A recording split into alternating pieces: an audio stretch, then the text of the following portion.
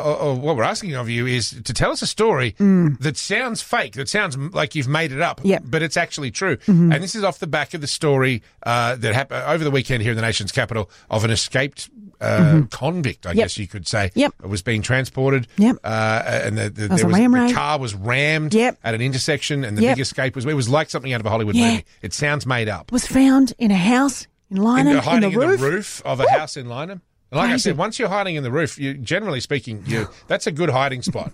I would have thought you'd be home and host, but apparently not. Guy got caught. And Karen from Womboyne has called us up. Good morning, Karen. Hi, Karen. Good morning, guys. How you going? We are well. We're looking forward to hearing about your story. That sounds fake. When you try and tell your friends, you're like, this actually happened, they go, nah, I didn't, but you know it's true. What is it?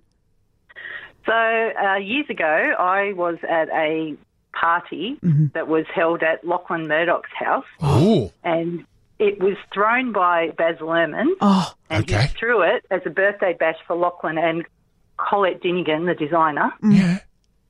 And there were heaps of celebrities there, and I ended up spending time on the dance floor dancing with Kate Sobrano. Oh, so how did you get a Guernsey to this party?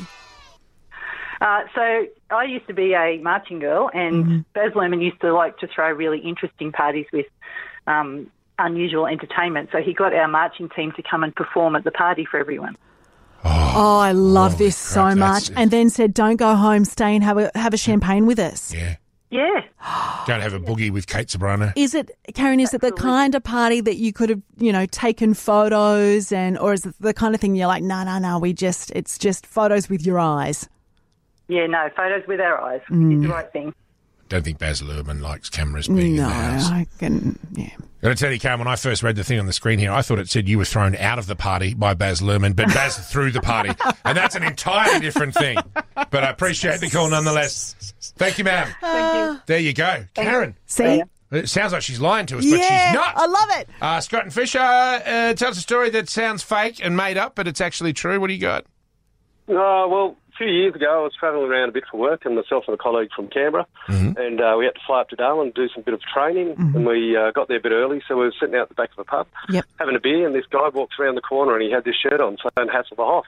And I had a look at him and went, bloody hell, that is the Hoff. Don't hassle the Hoff? It was David Hasselhoff. No. David Hasselhoff. You met Michael Knight in Darwin. In Darwin. Oh, my God. The pub. That's amazing. In Australia for the Doc Neeson benefit concert. Oh, cool. Did you get to have a beer with him?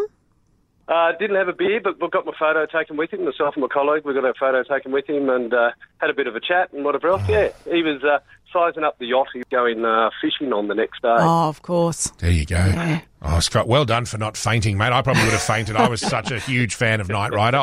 He would have gone, hi, I'm David, and I would have just passed out. Yeah, straight up. He wasn't overly excited, but when I went, who's the Hoff? And everyone looked, and I went, I'm first. Well, if you're wearing a shirt saying don't hassle the Hoff, what do you expect, right? Of course you're going to get hassled, don't you? Of course. Absolutely, particularly in Darwin. Damn right. Awesome. Mate, thank you so much for your call. Have a wonderful day. No worries. There you go. And we're not going to call you a liar. Wonderful stories, guys. I just love it.